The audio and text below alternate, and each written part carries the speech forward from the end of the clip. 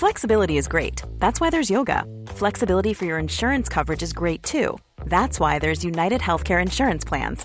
Underwritten by Golden Rule Insurance Company, United Healthcare Insurance Plans offer flexible, budget-friendly coverage for medical, vision, dental, and more.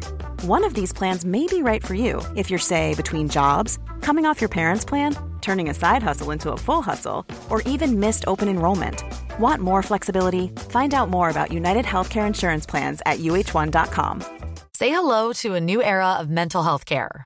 Cerebral is here to help you achieve your mental wellness goals with professional therapy and medication management support. 100% online. You'll experience the all-new Cerebral Way, an innovative approach to mental wellness designed around you. You'll get a personalized treatment plan from a therapist, prescriber, or both in a safe and judgment-free space. Your Cerebral therapist or prescriber will outline a customized plan with clear milestones along the way, so you can get to feeling your best. With Cerebral, you're not alone in your mental health journey. We're here to empower you to live a fulfilling life. So take that first step towards a brighter future and sign up today at Cerebral.com/podcast and use code ACAST to get 15% off your first month. Offer only valid on monthly plans. Other exclusions may apply. Offer ends July 31st, 2024. See site for details. Welcome to episode 5 of The Story Studio with your hosts, Luke Condor and Daniel Wilcox. Oh yeah, here we go. Check it out now.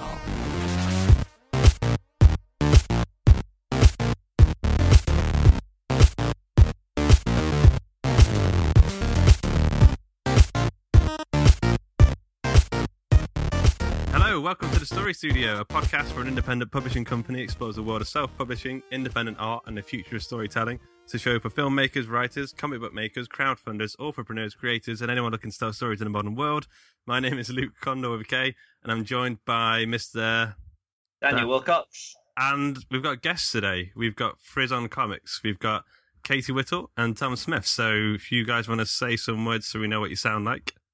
Hi, I'm Tom, and I'm the writer for Frisson Comics. And I'm Katie, and I'm the illustrator. Great, cool. How's it going, guys? How's the writing going? How's the creating going? You working on much?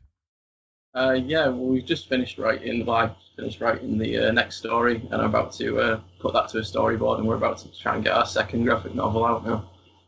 Cool. That's exciting. That's a sequel to, I'm going to get the title wrong, Leave Only Footprints. Take on photographs, leave only footprints. Yeah, that's the one. Okay, yeah, cool. Yeah. Cool. Yeah, we'll get into that a bit more in detail throughout the show. Dan, how's your writing going? Yeah, mine's going well. We're sort of whittling away at our projects. Yeah. I think I've hit a personal best with my writing this week. I somehow managed 14,000 words in 7 days, which was a personal best for me. So yeah, just kind of flying forward with Project Lazarus and getting that off the ground. I had a personal best as well, but it was like mired by the fact that it wasn't as good as yours. So I got about 13,000, but you know, we're getting there. Yeah, that's the point of personal, though, isn't it? It's everyone's different. Yeah. All right. Okay, so me need to do big whoops. So, what a big whoop! Do you guys have a big whoop ready for us? Yeah, I've got one ready. Okay, cool.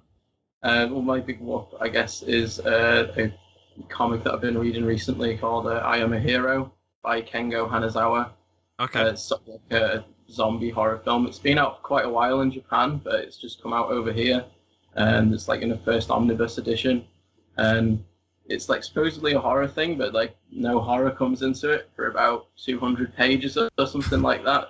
And what I find really interesting is like how it deals with sort of like sort of very honest representations of like relationships and feelings of sort of self-deprecation and inadequacy and stuff like that, which I found quite interesting for personal reasons. Who published that? It's Dark Horse that's done it. Okay, yeah. Published with their label. Yeah, 200 pages in. There's like no fighting or anything yet, or no. There's like hints towards it, like maybe. Yeah, but it's like literally, I think it's about 300 and something pages, and it doesn't really get going until like right at the end. But it's just like the first. There's like quite a lot more to come out, I think. Yeah. I just really liked how it started, and very slow build. And, so it's gripping enough to keep you going for those 200 pages. Yeah, even though it's basically just sort of just his relationship and how he feels in it. Basically, it's about like a manga author who is he's moved in with his new girlfriend, whose ex is a very successful manga author, and he's having to deal with quite a lot of feelings of inadequacy and stuff surrounding that, and it sort of like feeds into his. I mean, he's already a psychotic before the apocalypse happens, so Right. it's very interesting for that. Cool. Katie, have you got a big whoops? It's Well, alright if not. Recently I bought Into the Woods by Emily Carroll. Yeah. I'd seen it plenty of times on bookcases. Hmm. Really, it was the cover that made me buy it, just because it's like so beautiful and it's very textured and like kind of I don't know, it's just like really creepy and weird and unusual. Like there's a lot of horror comics out there and there's a lot of fairy tale comics out there, Yeah. and some like usually like it tends to be either very very sort of like childish or very gory, and this was like a nice mixture of like sort of just very creepy and surreal. So it's a book. It's a book, right? It's not a graphic novel or a comic book or anything. No, it is a comic. Okay, cool. Is that the one that the stage play and the film are based on? Not sure. Because Into the Woods. I think. Yeah. No. Or is that different? Have I got that wrong? No, I think that was like a Disney thing that came out. Yeah. I might be mistaken there. No, it's a different thing. It is Okay. a graphic novel. So it's like a collection of fairy tales. cool. Okay.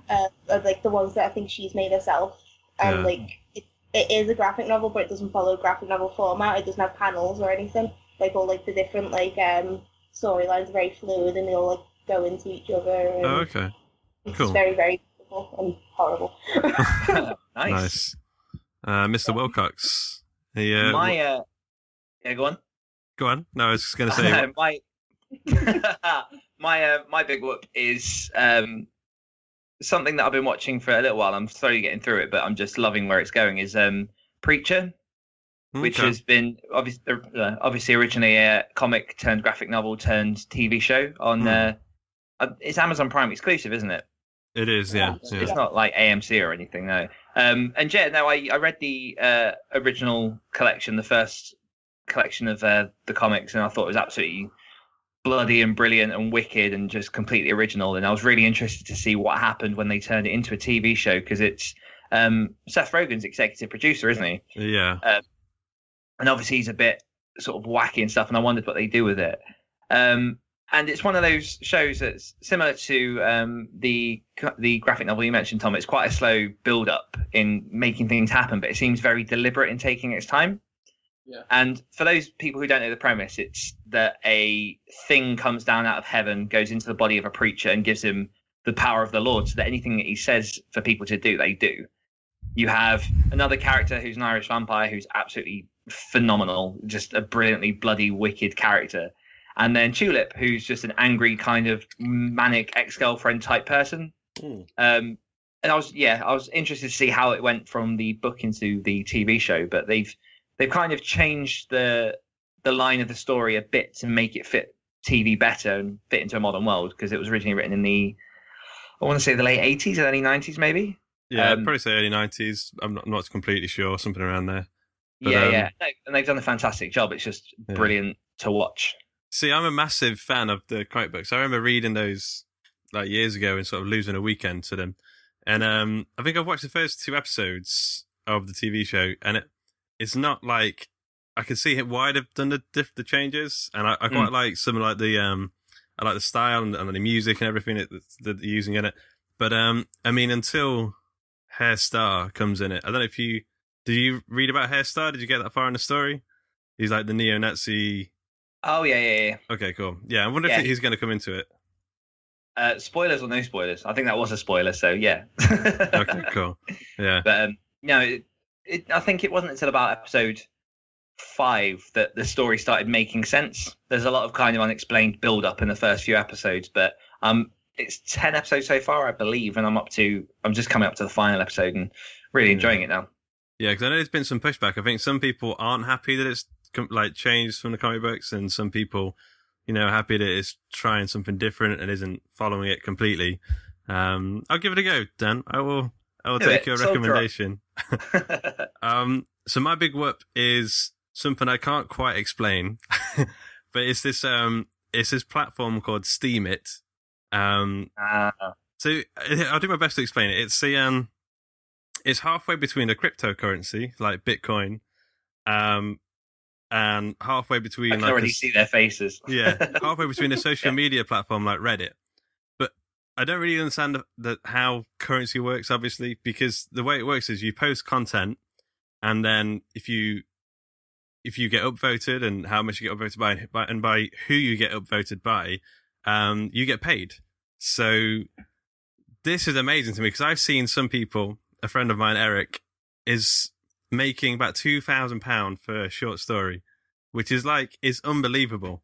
So we're going to experiment with it. I want to get Eric on the show to find out what he's doing, because I've never known people to get paid for short stories generally, and I really love short stories.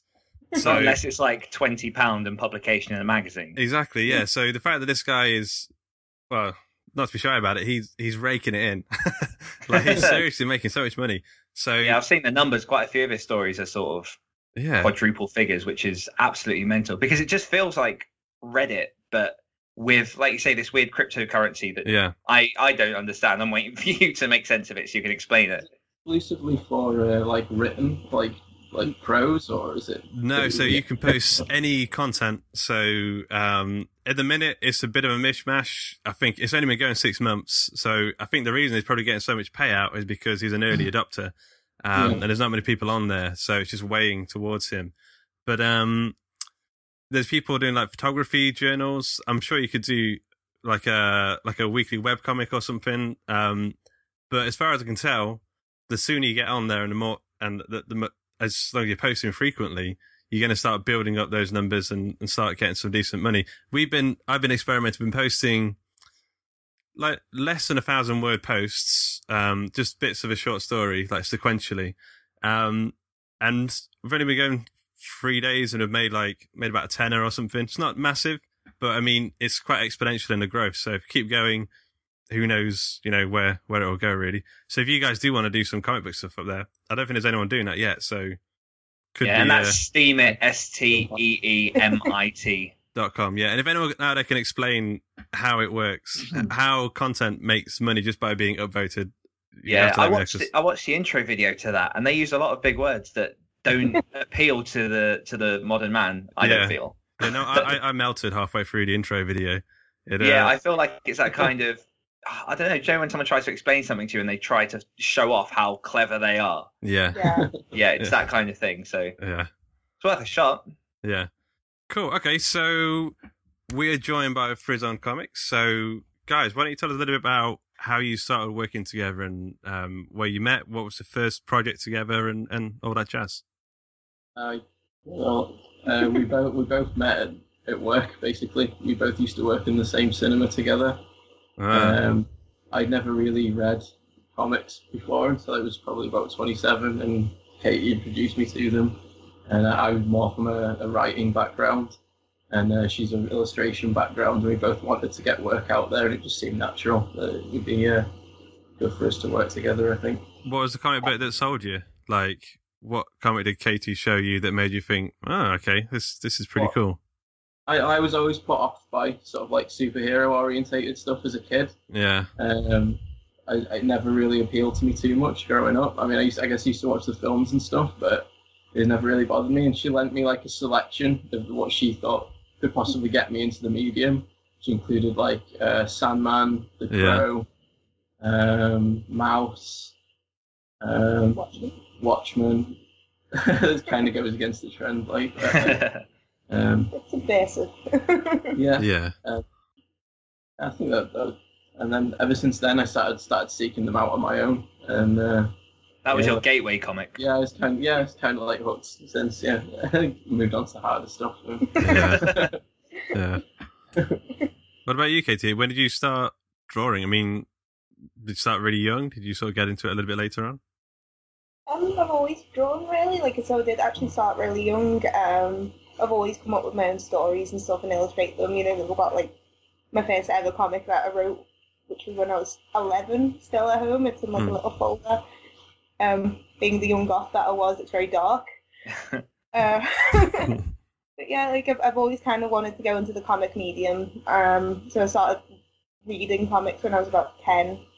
Like started like buying comics when I was about 13.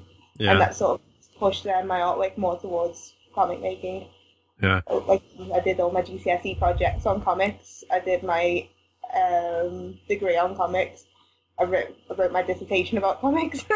Wow. That's cool. So the same question, Neil. Do you remember what the first comic was that you read that sort of turned you onto them? I had like a lot of sort of like horror magazines as a kid. You know, sort of like ones where you get like free little gooey like Frankensteins and stuff with, and I used to like reading them. But the first proper graphic novel I bought was The Crow, and it was just because I loved the film, and I didn't realise it had come from a comic, and I just assumed that basically that again most comic books I thought there was going to be superhero stuff, and it was kind of stuff like that that really got me into it. And then I started reading Sandman. Like that really got me into the medium. Like it was just very intelligent and very well thought out. I think I think a lot of people are under the impression that like comics is superhero based or Beano or they've got a certain idea of it, but it's incredibly literary. Or I mean, it's just as open a medium as prose or films or TV or anything. There's so many like amazing comics out there that are just. I mean, Dan, you're not a big comic book person, are you? I don't think.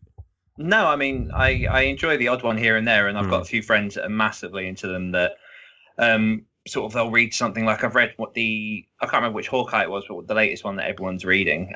Because I was recommended Matt Fraction one. Matt that Fraction, is, yeah. And I enjoy this style. I enjoy the medium itself. It's just that normally I will hunt out a book as opposed to a comic, because I was the same. I found that my biggest thing that puts me off of buying comics is the fact that, especially with Marvel and DC, which are kind of have monopolized comics, it seems a big commitment to commit to one character over whatever storyline. There's a lot going to it. So when it came round to a friend introducing me to Preacher, and I've actually just bought the first collection of The Walking Dead because I love the TV show. I prefer those style, I think, a lot more to your sort of shorter superhero ones. Yeah. So you prefer a graphic novel? You can get in there, get the story, get out. Whereas, I know what you mean. I mean, a lot of these, like, I was trying to explain to Kat, like, the all different Marvel Avengers, and I was trying to go through all the different characters, and she was like, "Why is Thor a woman? Why is Spider-Man black?" And I was trying to like, it took me like about half an hour to explain to get her to a point where I think she'd be able to read it and sort of enjoy it. So there's a lot of weight behind there. Yeah, but I think more and more now you are getting sort of indie comic publishers like yourselves that are creating much more literary stuff. I mean, Take Only Photographs, Leave Only Footprints, which I got right, yeah? Yeah, that, when I read that, it was very... It just felt so different because it was away from the superhero genre, and even down to... I've only really got Preacher as a frame of reference, but it felt a lot more grounded, a lot more almost local, and I don't know, like fulfilling to read. Yeah, love comics for local people. And, we tried to stay away from even things within the horror genre as well. I mean, you mentioned Walking Dead. I'm actually a big fan of that, but we kind of wanted to move away from kind of like gore-orientated horror. Yeah. And something that was like a bit more creepy and maybe a little bit more subtle. I don't know if we achieved that or not. Definitely you did, yeah. I mean, I read it a couple of days ago, and it was just one of those that, I don't know, I got quite hooked from the beginning, and it is a bit of a slow burner until you get about halfway through. I don't want to say too much in case like it spoils it for other people, but yeah, you get halfway through and they come back from the beach and the stuff starts happening, and I'm just like, right, this is disgusting. This is horrible, and I generally got quite creeped out by it. But I mean, is it worth you guys telling us a little bit about how that comic came to be, where the idea for that came from? It's actually based on a little bit on a true story. Oh. We had a trip to the beach, and I have a habit of like actually collect. I collect things on the beach. I collect all the dead crabs. I do collect all like the barnacles. I collect everything that looked like it was once alive, and I normally take it all home and I make a little pile, and then I forget about it. And I did it this one time, and I heard all these noises coming from a bag in our living room, and it was like all these drip noises, and I thought we had a leak, and it just like it took me ages to actually find out where it was coming from. I actually did like look under all the floorboards. I was like putting my ear against all the walls and everything, and it turned out it was coming from this bag, and it was the barnacles alive in my bag. And they make a dripping sound. I've never seen this in real life. Is this something that happens? Actually, if you actually go on the comic, there's a QR code at the end. I did see that. If you scan that into your phone, it actually takes you to a video of the genuine barnacles, and it plays the noise that they were making as well. Well, I know what I'm doing after this interview. They're cute personally. I actually really like them. I wanted to keep them as a pet, but like maybe for a little bit, but. We actually released them in the end. We actually put them back away from Liverpool, so we put them in the Mersey, which is a tidal river, so they were fine. Okay. I once had freshwater clams in a fish tank, and I'd never seen them alive, and it was the weirdest thing because they don't really come out until night. And I remember coming down at about 2:00 in the morning. My house, my bathroom is downstairs, and seeing it basically just looked like snot outside of this shell, and it was crawling along the bottom of the floor. I was like, oh. But they didn't quite make drippy noises, but probably because they were underwater. Yeah. I think that the noise that comes from the barnacles is the shell opening and closing, so it sort of like makes a popping noise. Yeah. Like in really that makes the story even more gruesome for me now. Yeah. So I mean, in terms of like influences, when I read it, I got it's a surreal sense of like a Kafka story or like a Junji Ito sort of story, but like unlike those stories, this like had a very it felt like the missing episode of the Twilight Zone to me. Like it was just, you went in there, you like introduced a creepy concept, like a what if scenario, and then you took it to its conclusion, and it felt like a complete episode to me. It was really good. I mean, I'd like to know who would you say were the main influences of this particular story? Well, it's funny you should say Junji Ito, really, because that's the kind of thing that we were trying to sort of go for. It's where it's like sort of like a mix of the like really horrible, surreal horror, sort of like mixed with like a really dark sense of humor as well. And it might just be both. Well, I personally find it quite funny, but maybe other people don't. But we were trying to go for like a healthy mix of like sort of like fun humor as well as like the like genuinely dark horror as well. Yeah. Yeah, there were some moment that sticks with me is the old woman on the back of the bus. I was going to say the same thing. Yeah. Yeah. No, she.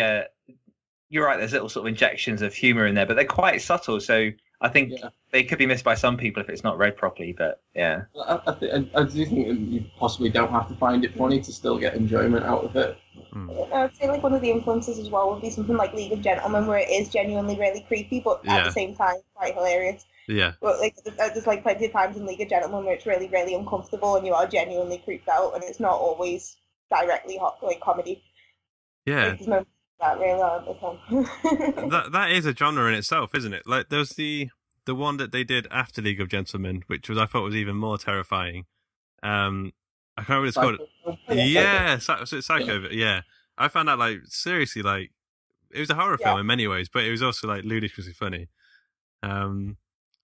Yes, I mean, how long did the process take? Like, so you had the idea. Who said this should be a graphic novel? Well, originally, I wrote it in prose as a short story. It's about 12 pages long. I can't remember how many words. And I wrote that basically in the space of a week or so. Originally, I was going to try and submit it just as a short story, just maybe see if anyone would be interested in publishing it. And then Katie approached me, and she's currently doing a master's in illustration. And she's like approached me about adapting it into a comic book. It was quite a good, short, self-contained story. I thought, and then and I guess you kind of liked it. Yeah, he passed it on to me to read originally, and it had like a good mixture of emotions in it. Like it was horrible, but at the same time you got attached to the characters in the prose story. And like I thought the ending was quite sad on it. Like I genuinely felt quite depressed when I finished it. Yeah. When you sort of left thinking about something afterwards. Yeah. So I was just like thinking about it, and I thought like maybe a visual element would be a good addition. Yeah. And I was very happy for Katie to like do it in her style is kind of.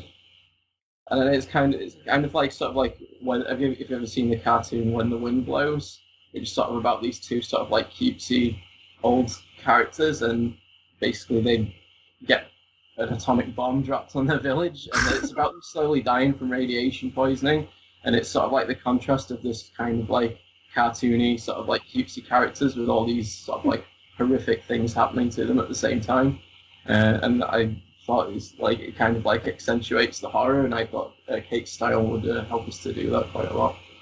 Yeah, it definitely did. It was fantastic. Yeah. Did you find because this was your first project working together, right? Yeah, it's our first project. Yeah. Did you find many points of resistance with? Did Katie want to take the imagery in any way that might have detracted from the original story, or was it kind of a smooth process?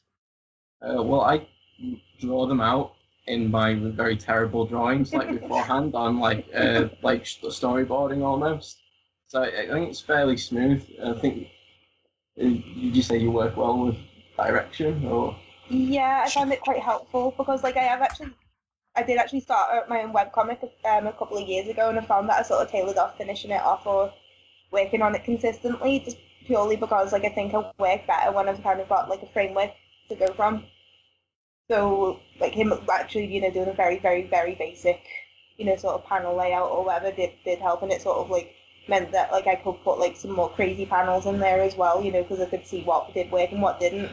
Yeah. Like some of the more experimental panels, like because maybe like I could critique how we've done it and then change it myself. Which sounds like a really weird way of thinking, but it does help definitely.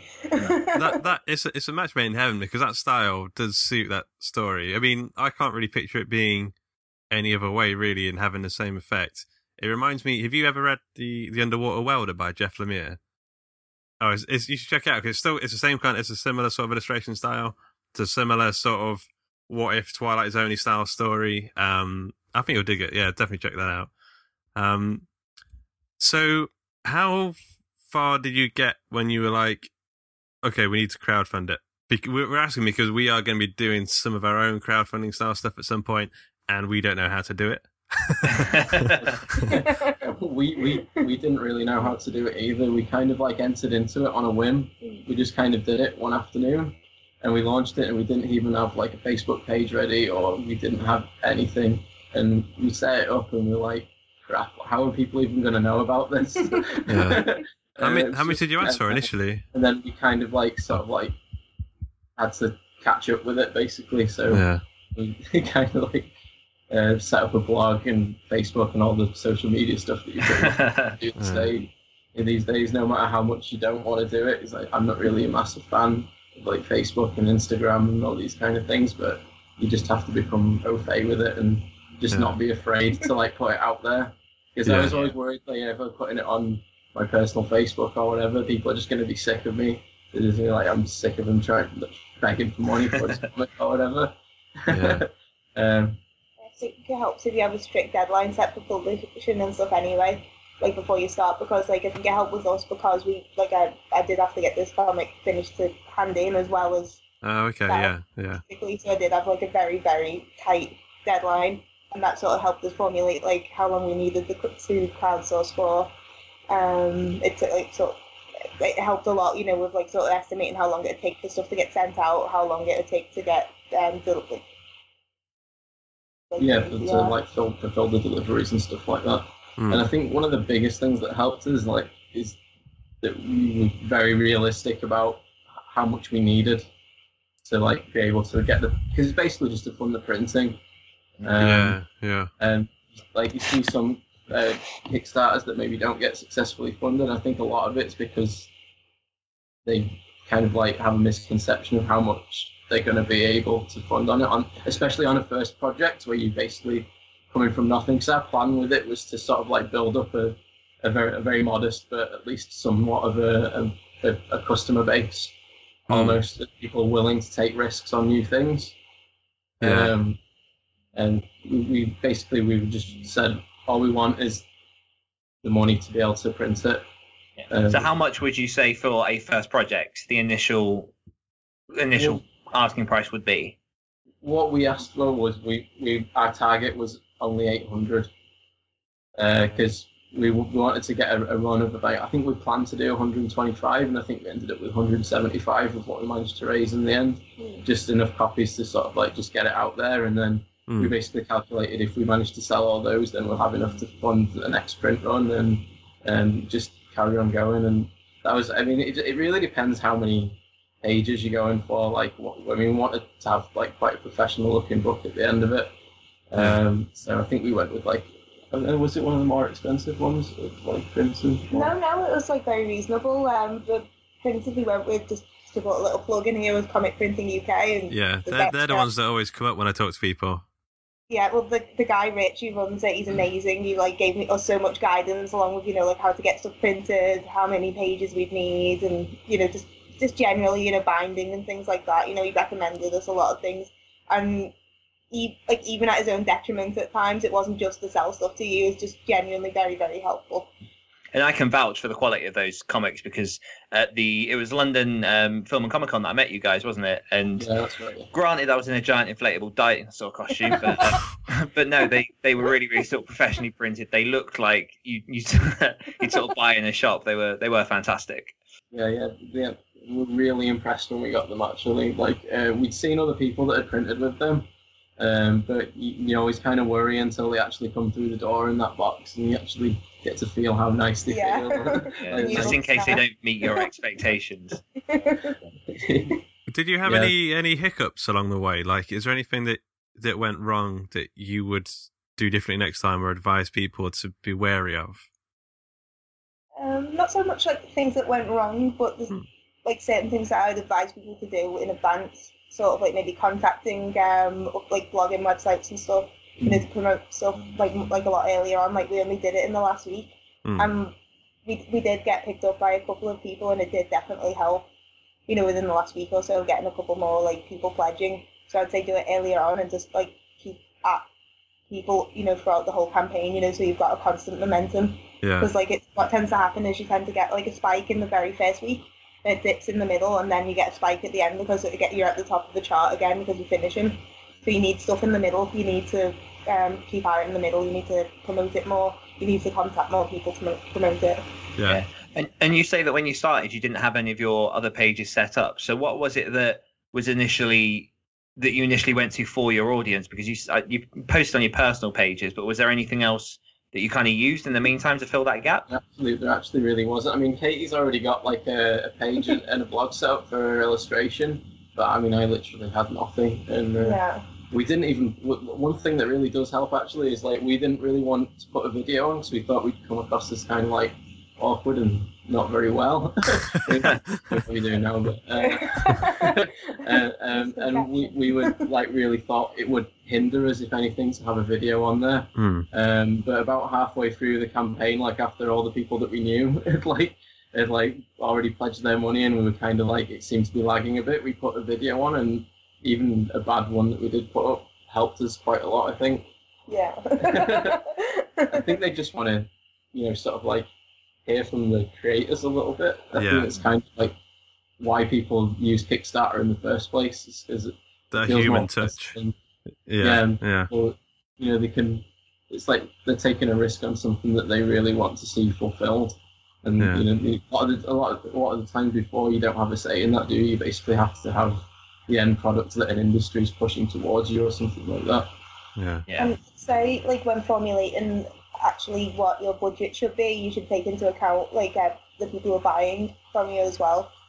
We put up a stretch goal for when we got an extra £200 on top of our original funding, so we could just give out badges, posters and stickers. And a lot of crowdfunding pages that fail, they don't offer extra things and they don't really tailor towards the people who are actually pledging.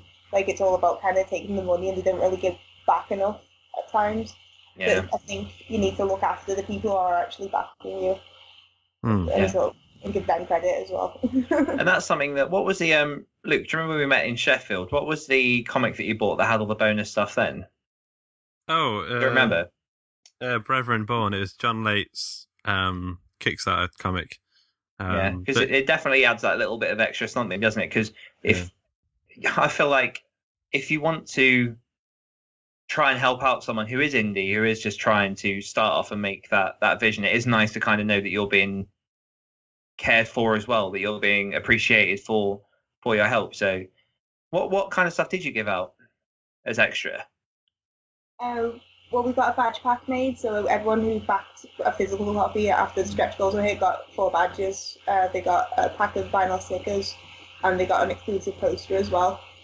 So, yeah, like even at the lowest tier where you got a physical copy where it was £10, you got all those things. Yeah. Yeah, and PDF as well. Yeah, and everyone got a PDF as well. Like everyone who bought a physical copy originally anyway got a PDF, just so that even if their copy got damaged, they still have the PDF version. Yeah. And just like looking through your Facebook page, it looks like you're doing a lot of like conventions at the minute. Are you?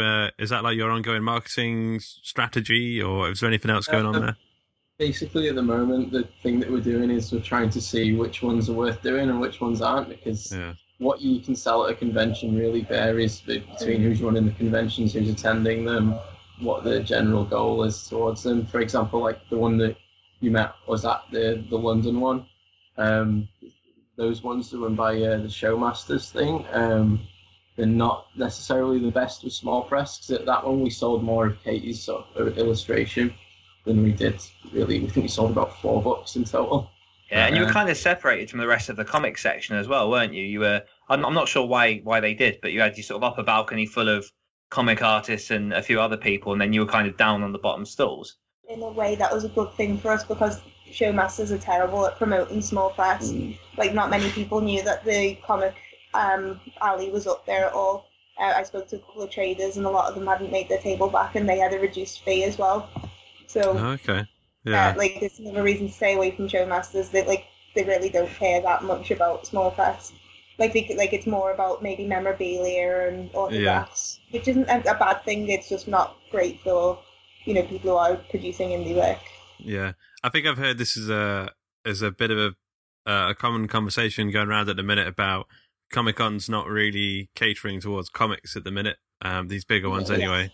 Kind of doing, it's not doing the term Comic-Con much justice really at the moment. It's more like collectors, the pop vinyl cons really. Yeah, because you guys said you went to MCM as well, didn't you? We're going to an MCM. You're going to that one? Glasgow in September. Yeah, because when I went to MCM last year, it was last May at the XL in London. That I found.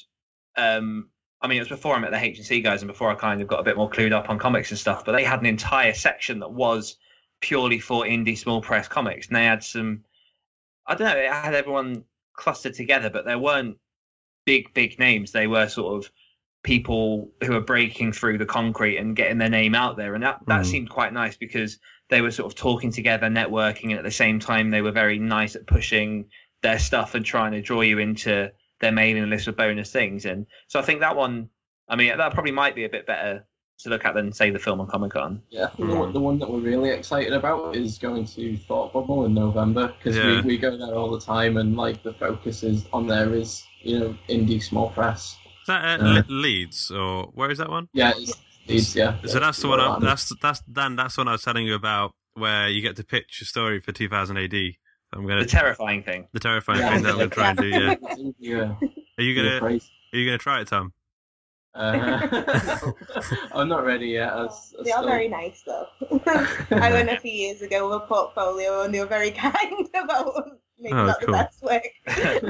Are you going to do it, Luke? Because you said you were thinking about it. I really want to, because I really want to write for 2000 AD. I really want to get a Future Shock done. So I think, I've been on stages before, and to varying degrees of success. So I think it would be okay. I just know that I need to do it. I just need to get on stage and do it, and it'll be fine.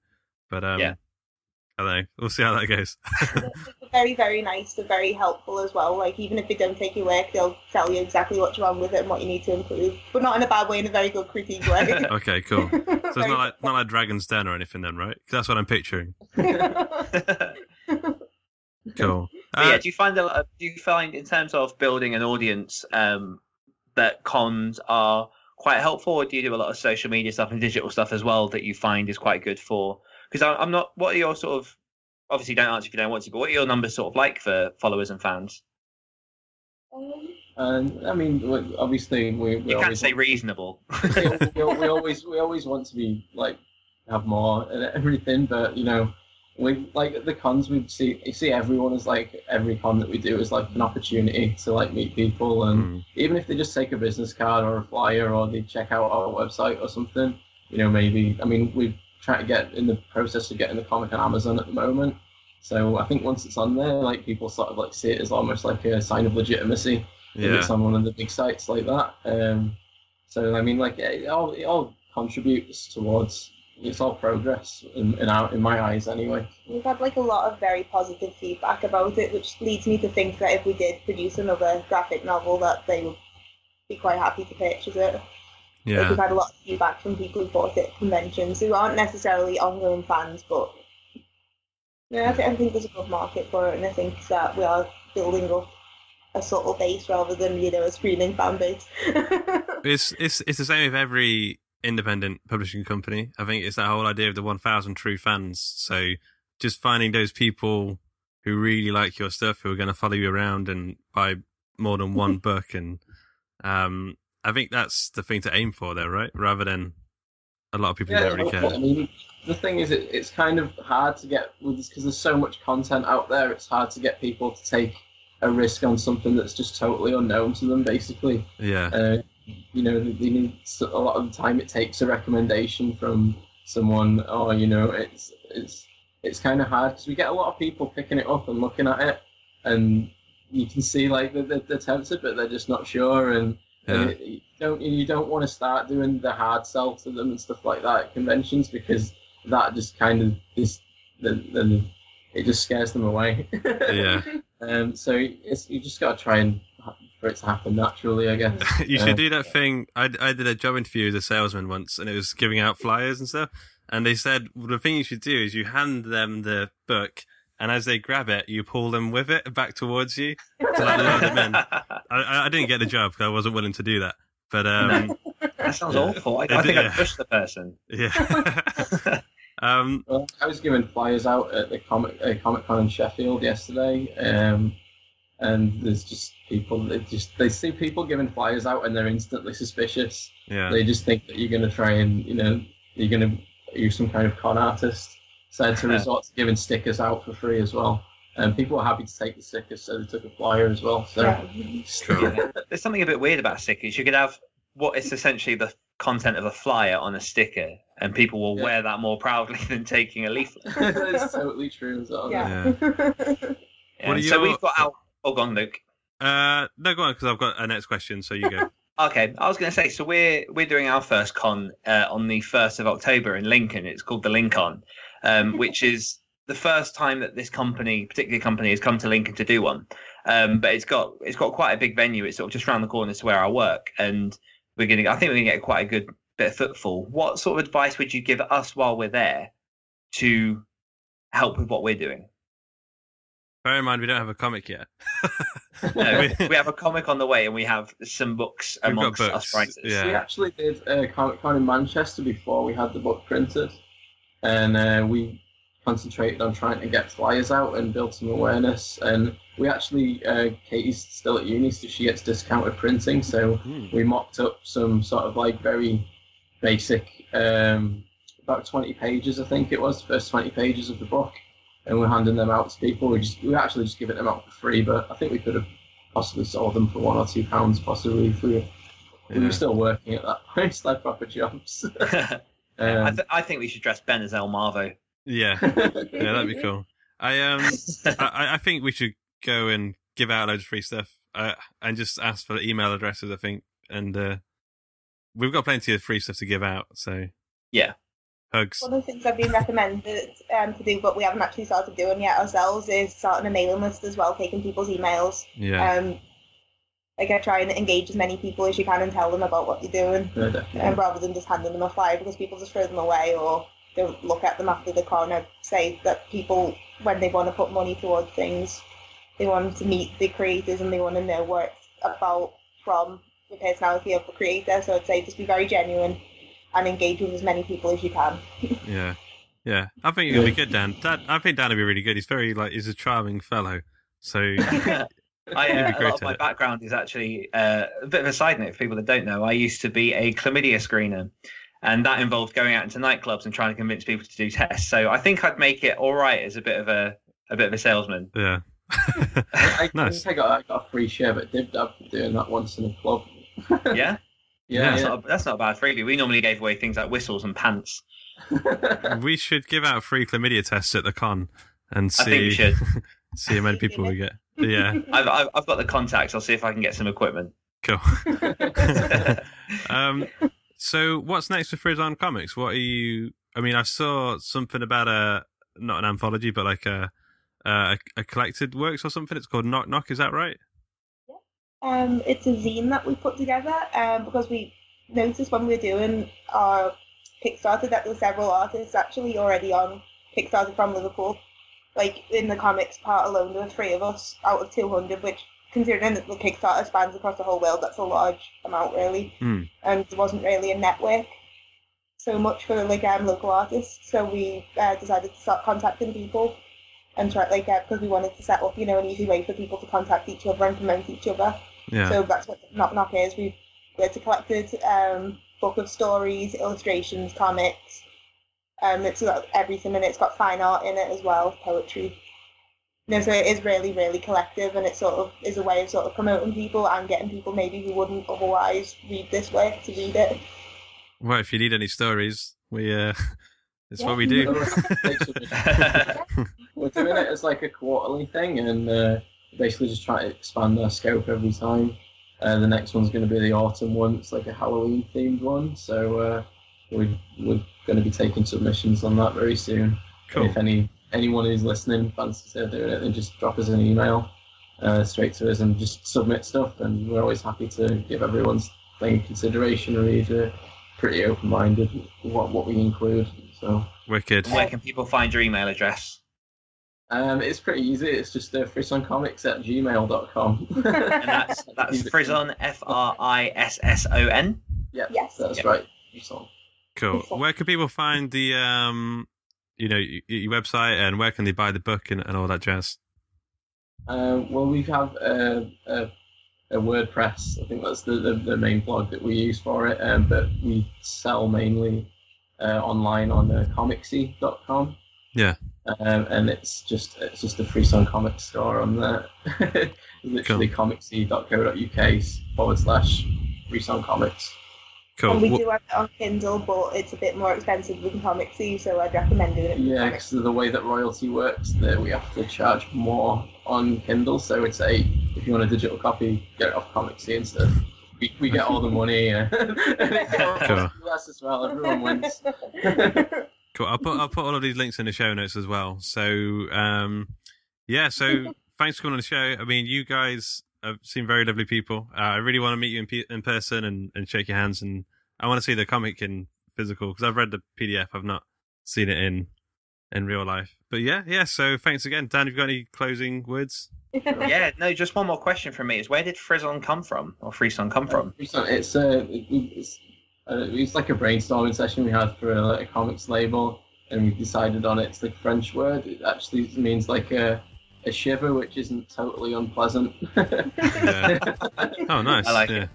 So we thought it was quite appropriate for what we were trying to go with in terms of what our content is for the stories and such. Cool. Perfect. I just want to tell listeners, go to www.hawkcleaver.com and check out the Other Stories podcast. Carl, we've got a new editor editing the shows, and the audio quality of the editing has gone up dramatically. It's phenomenal. Yeah. It's brilliant. So, cool.